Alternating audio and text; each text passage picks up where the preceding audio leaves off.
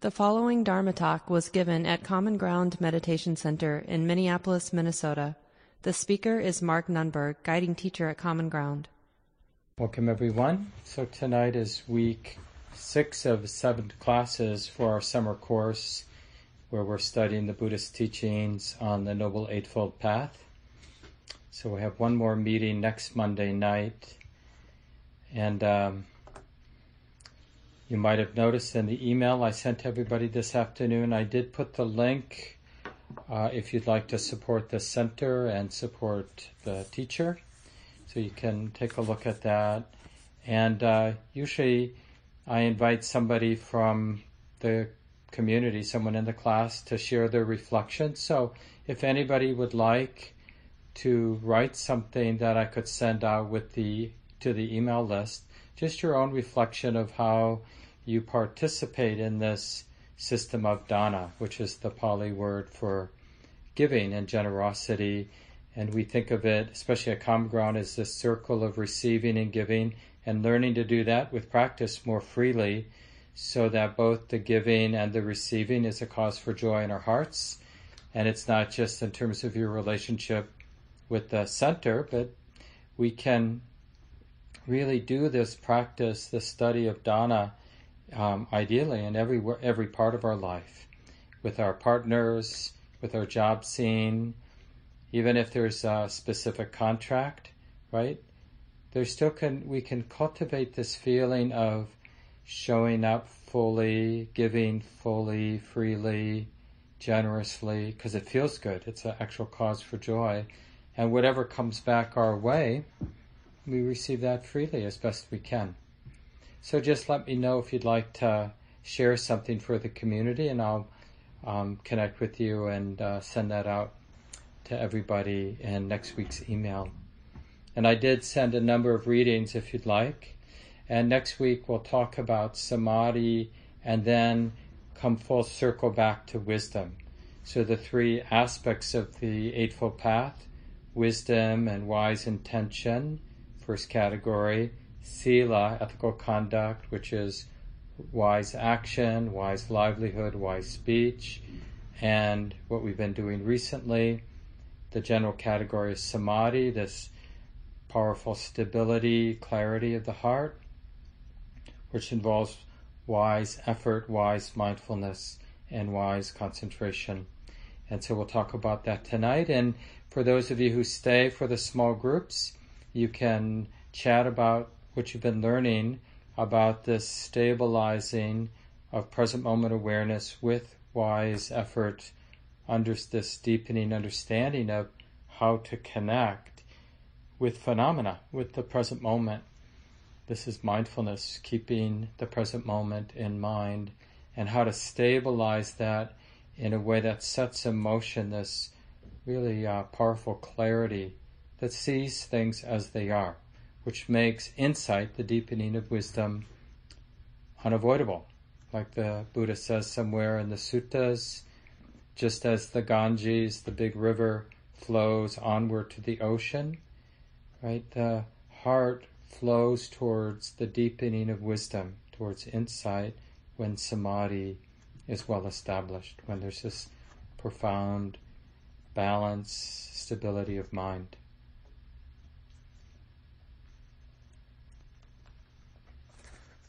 Some of you, maybe many of you, have heard the beginning of the Buddha's discourse on mindfulness, the 4 foundations of mindfulness, where it's said, the Buddha said, this is the direct path for the purification of beings, for the overcoming of sorrow and lamentation, for the disappearance of pain and distress, for the attainment of the right method, and for the realization of unbinding.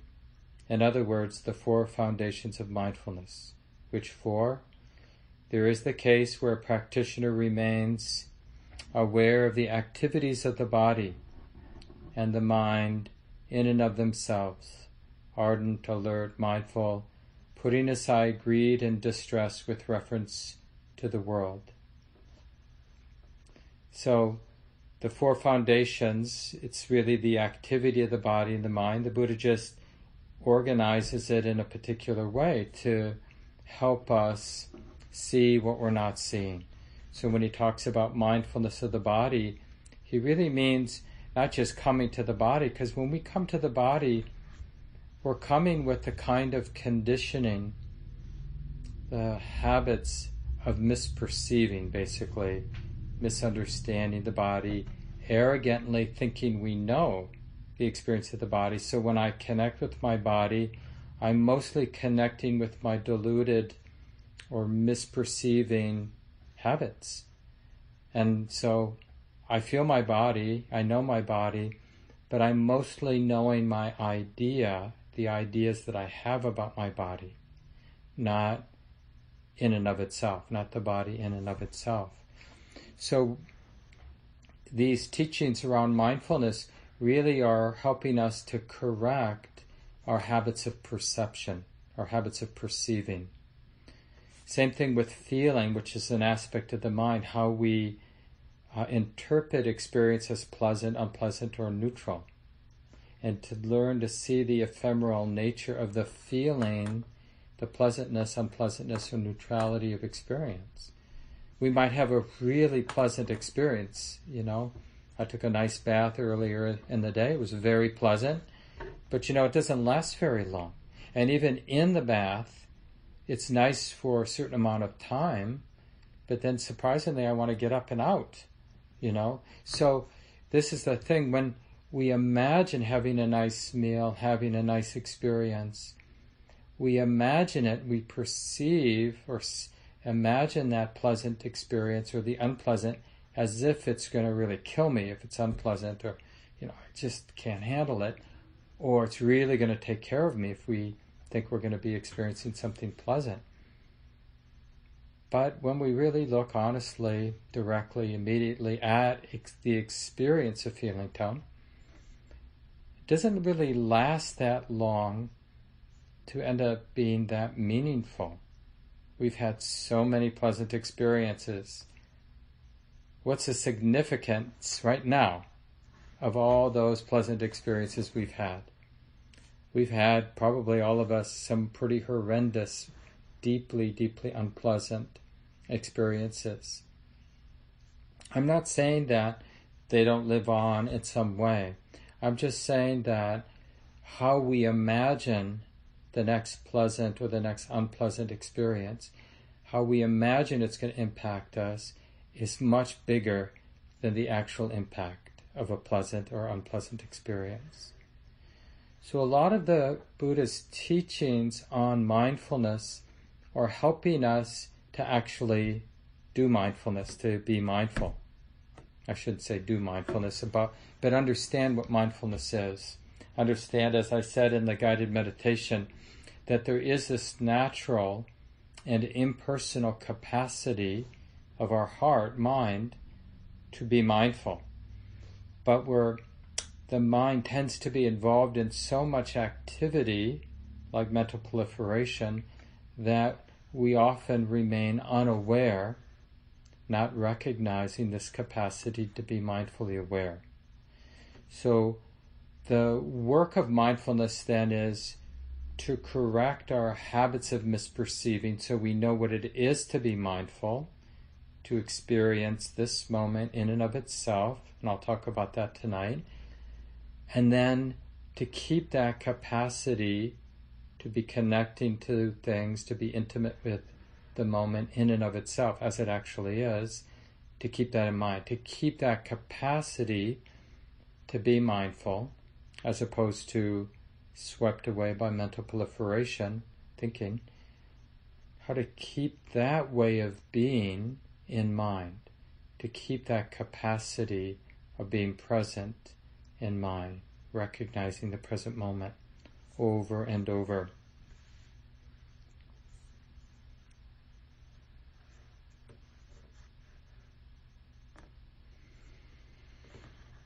In a way, this is not a small thing, and even for some of us, who've been at this practice for a long time,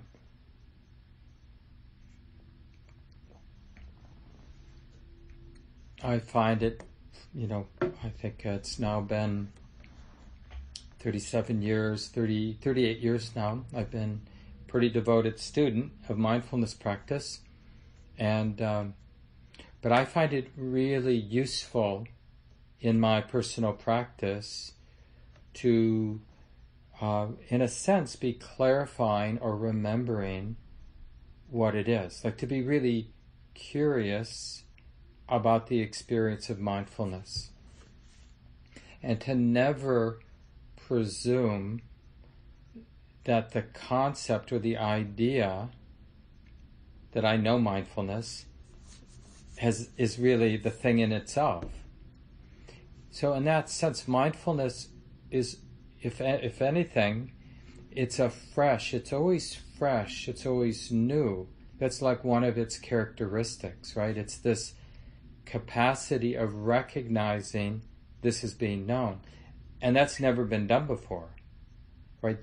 This moment being known has never been done before. So, however the mind might conceptualize what mindfulness is, the actual experience of being mindful, recognizing the present moment, will always have that very fresh, alive, wild, and not capable of being contained by a concept, captured, right? Never gets stale in that way.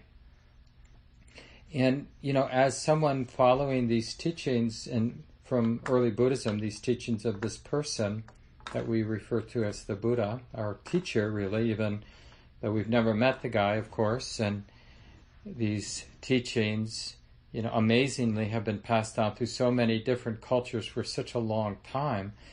It's surprising how they still seem so relevant to my own subjective experience, even though, of course, here I am in a very different time, a very different culture, and yet the way the Buddha articulated the path, the practice, it was so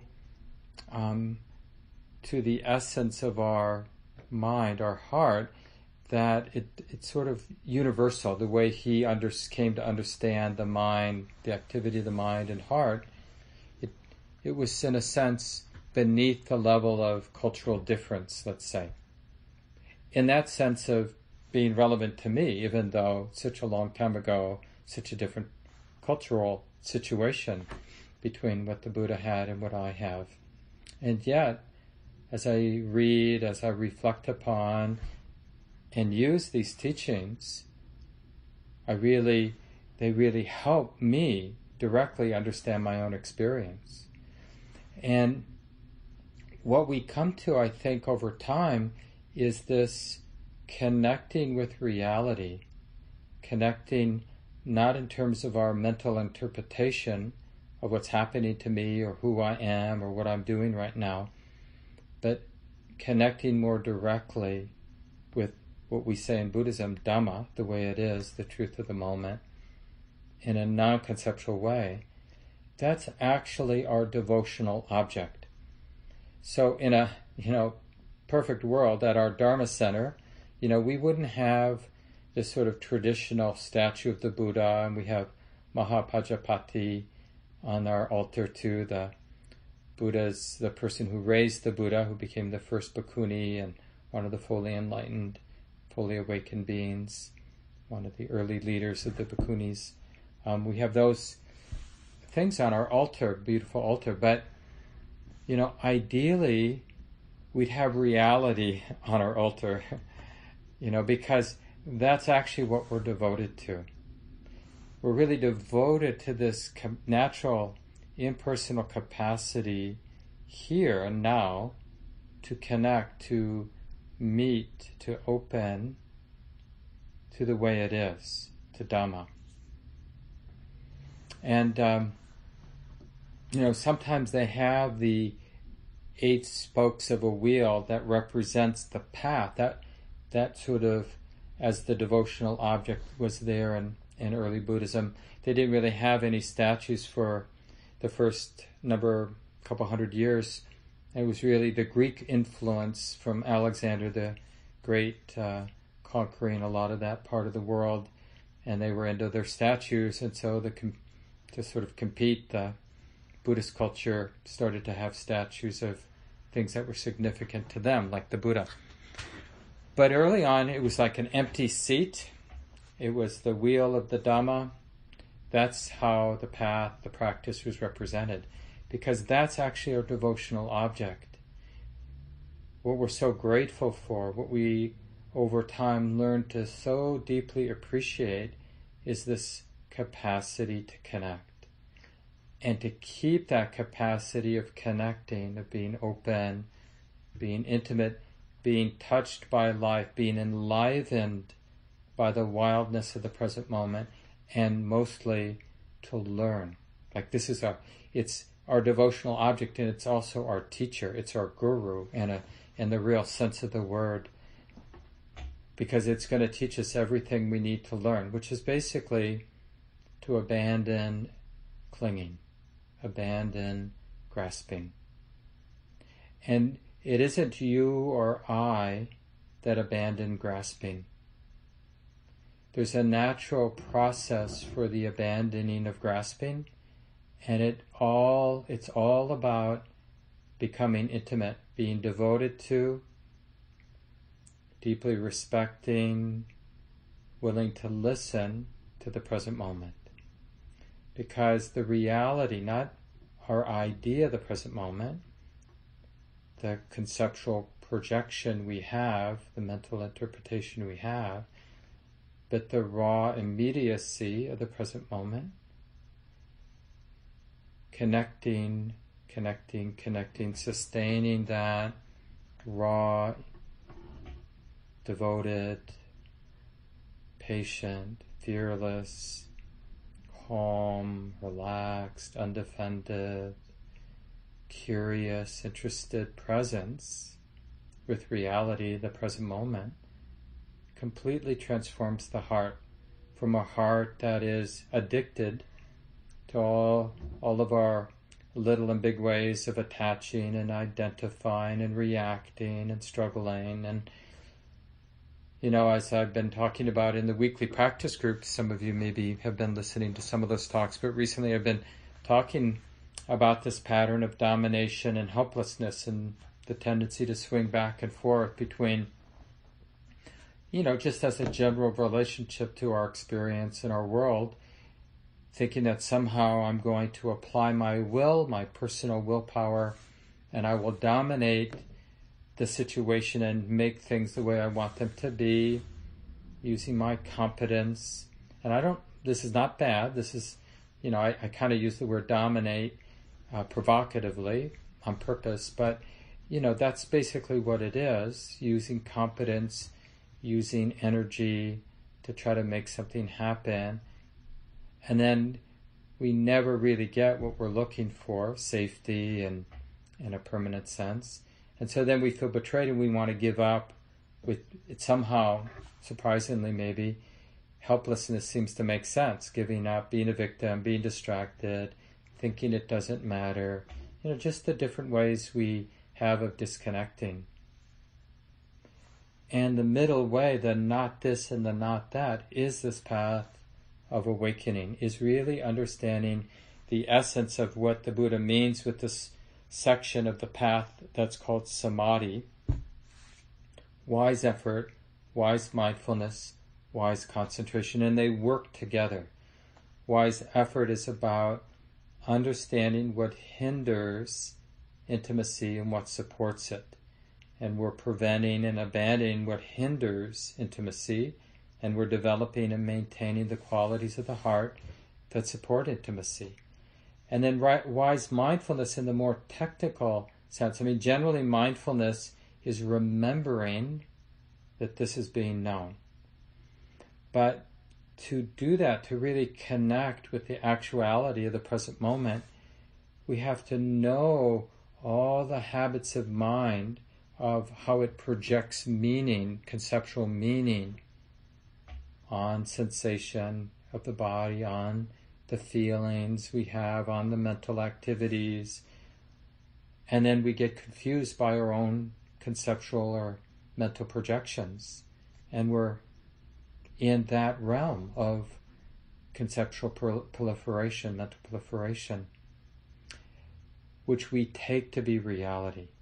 That's the problem, is our mental projections are taken to be reality, so we never get any real footing in terms of reality transforming the heart, transforming the view, purifying the view. So a lot of the mindfulness, once we have stabilized awareness, is to learn how to not be confused by the mental projections. Like, what is it to be aware of sensation in and of itself? So we're not taking the experience of the body to be more than what it is. The simplicity of sensation. Neither beautiful nor ugly, the body. Not something, right? It's just like a river of sensation. And even the sensations we feel, the hardness, the softness, the coolness, the warmth, just the specific characteristics of that unfolding of the body, none of it is very personal. When I feel a lot of warmth in my body, it's not really personal to me, that experience of warmth or coolness or hardness or lightness, heaviness, or whatever the particular flavor. I feel some tension in my shoulders right now, but that hardness of that tension or the heaviness of that tension or whatever the particular specific characteristics, none of that is really about Mark, specific to me. The sort of display or qualities that you experience, that flow of sensation, it has the same hardness, heaviness, lightness, softness, roughness, smoothness, coldness, heat, movement, heldness. Those same spectrum of sensation is really the same for all of us. And yet, when I'm feeling hardness, it seems so personal to me, but it isn't really. So this is how the Buddha teaches mindfulness, is how actually to connect with the body, how actually to relate to feeling of pleasantness, unpleasantness, without being confused, thinking that it's more than what it is. So a lot of what mindfulness is less about trying to get to reality. It's really avoiding adding anything and letting reality speak for itself. That's so much of what mindfulness is about. Letting reality speak for itself, letting the moment speak for itself. How can I trust it?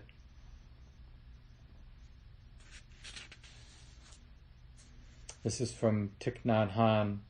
To love is, first of all, to accept ourselves as we actually are. There really is a benevolent, loving quality about mindfulness, because it is this capacity to include or to say yes.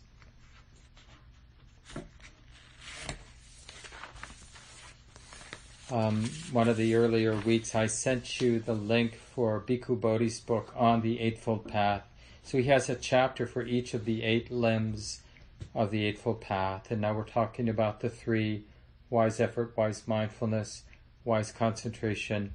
This, like I mentioned earlier, is a really great reference. And this is the chapter from the chapter on mindfulness. And Bhikkhu Bodhi, this Western Buddhist monk, and one of the great translators of the Pali discourses into English, really have benefited a lot of us here in the West who have been studying Buddhism a lot because of Bhikkhu Bodhi's translations.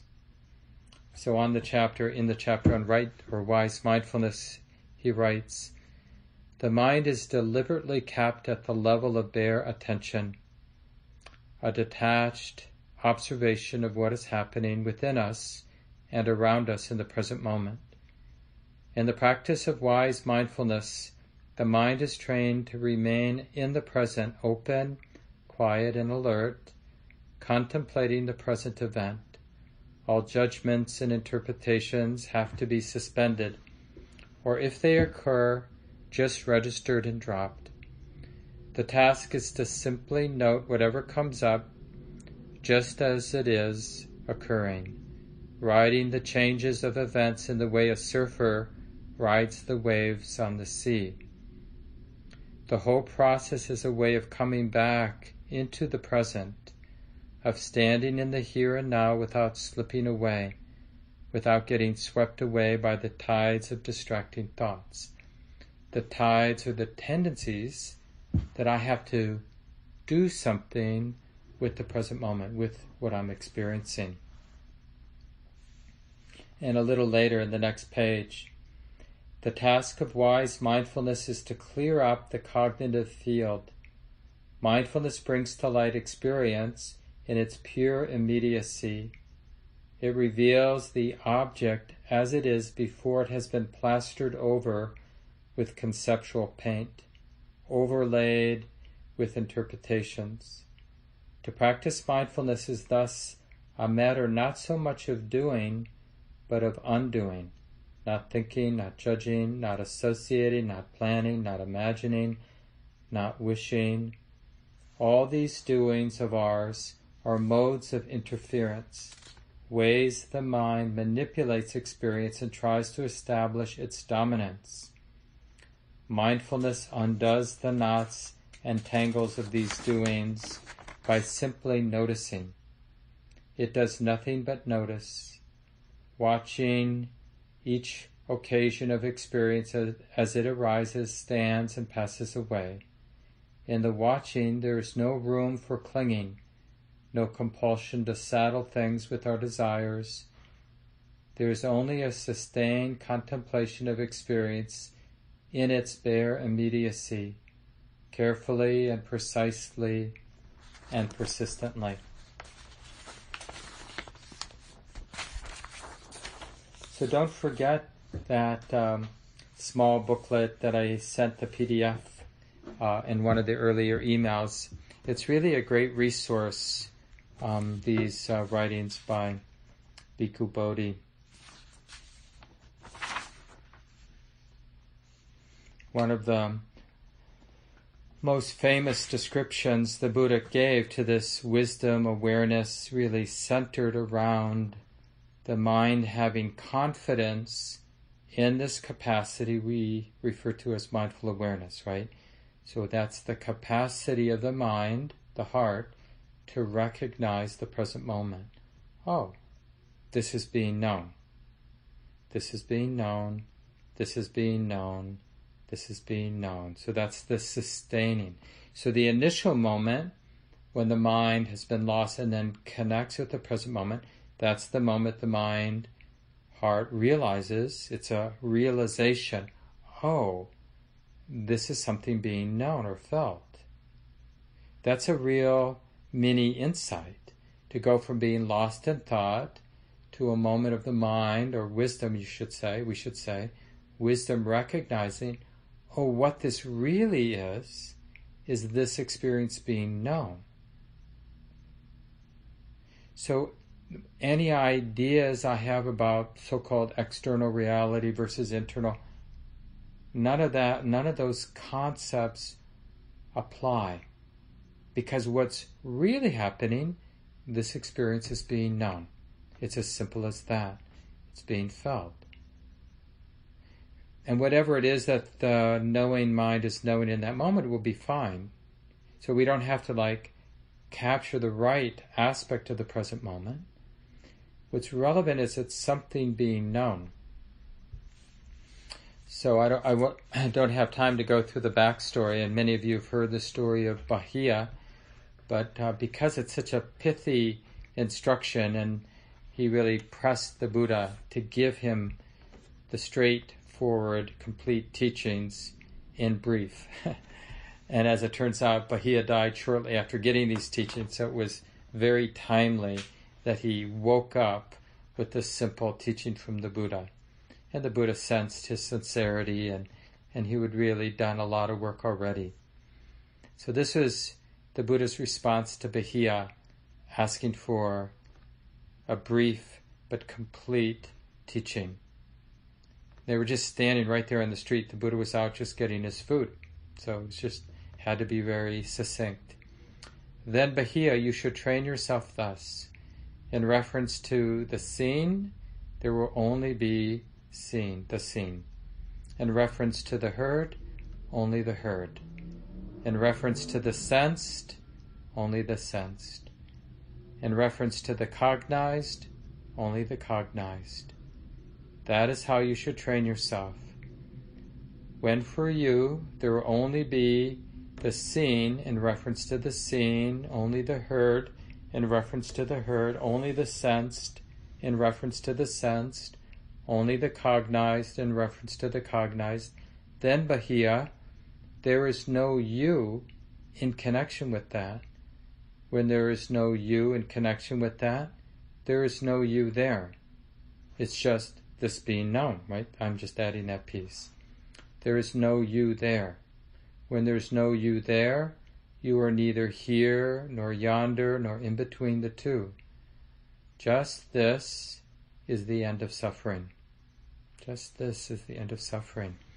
One contemporary teacher summed it up as no self, no problem.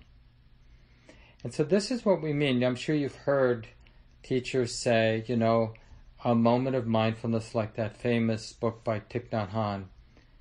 What is it called? The Miracle of Mindfulness. Right? So a moment of mindfulness has the flavor of freedom. Right?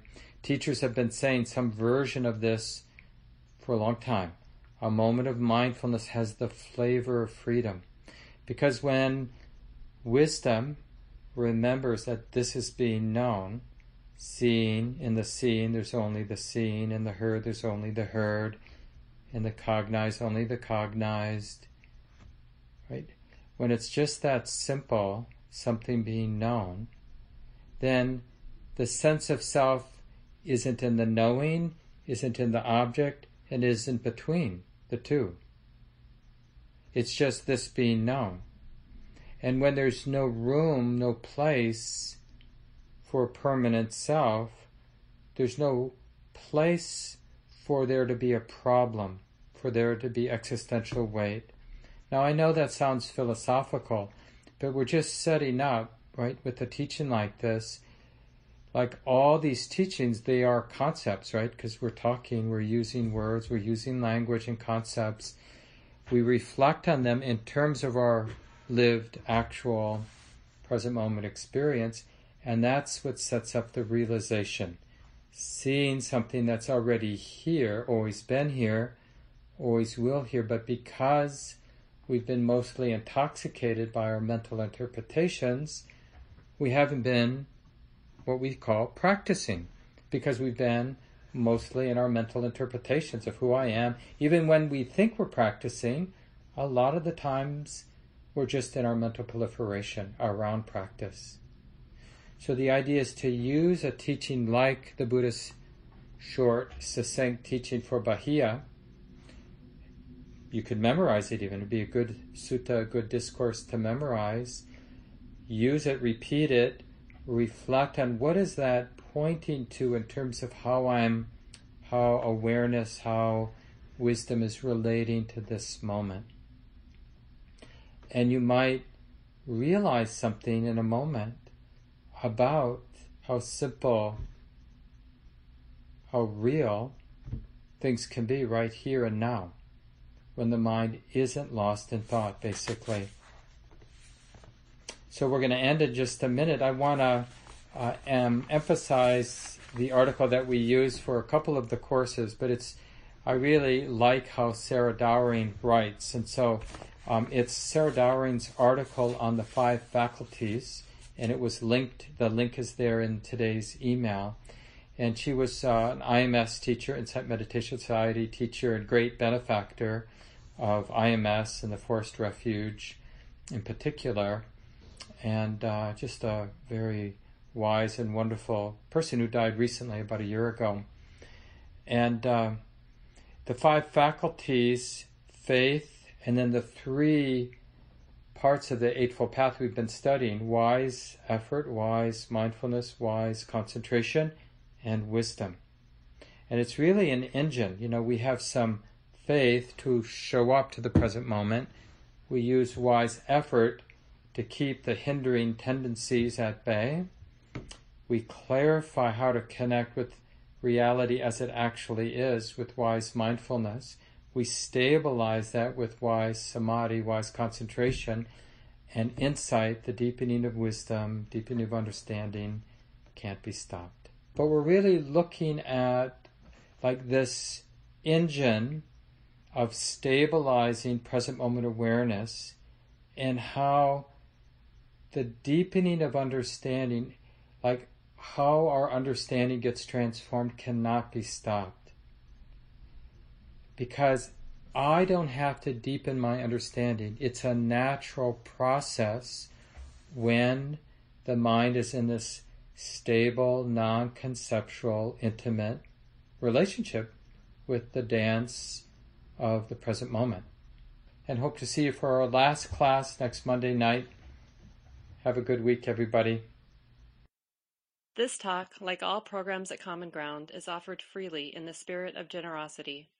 To learn more about Common Ground and its programs, or if you would like to donate, please visit our website, www.commongroundmeditation.org.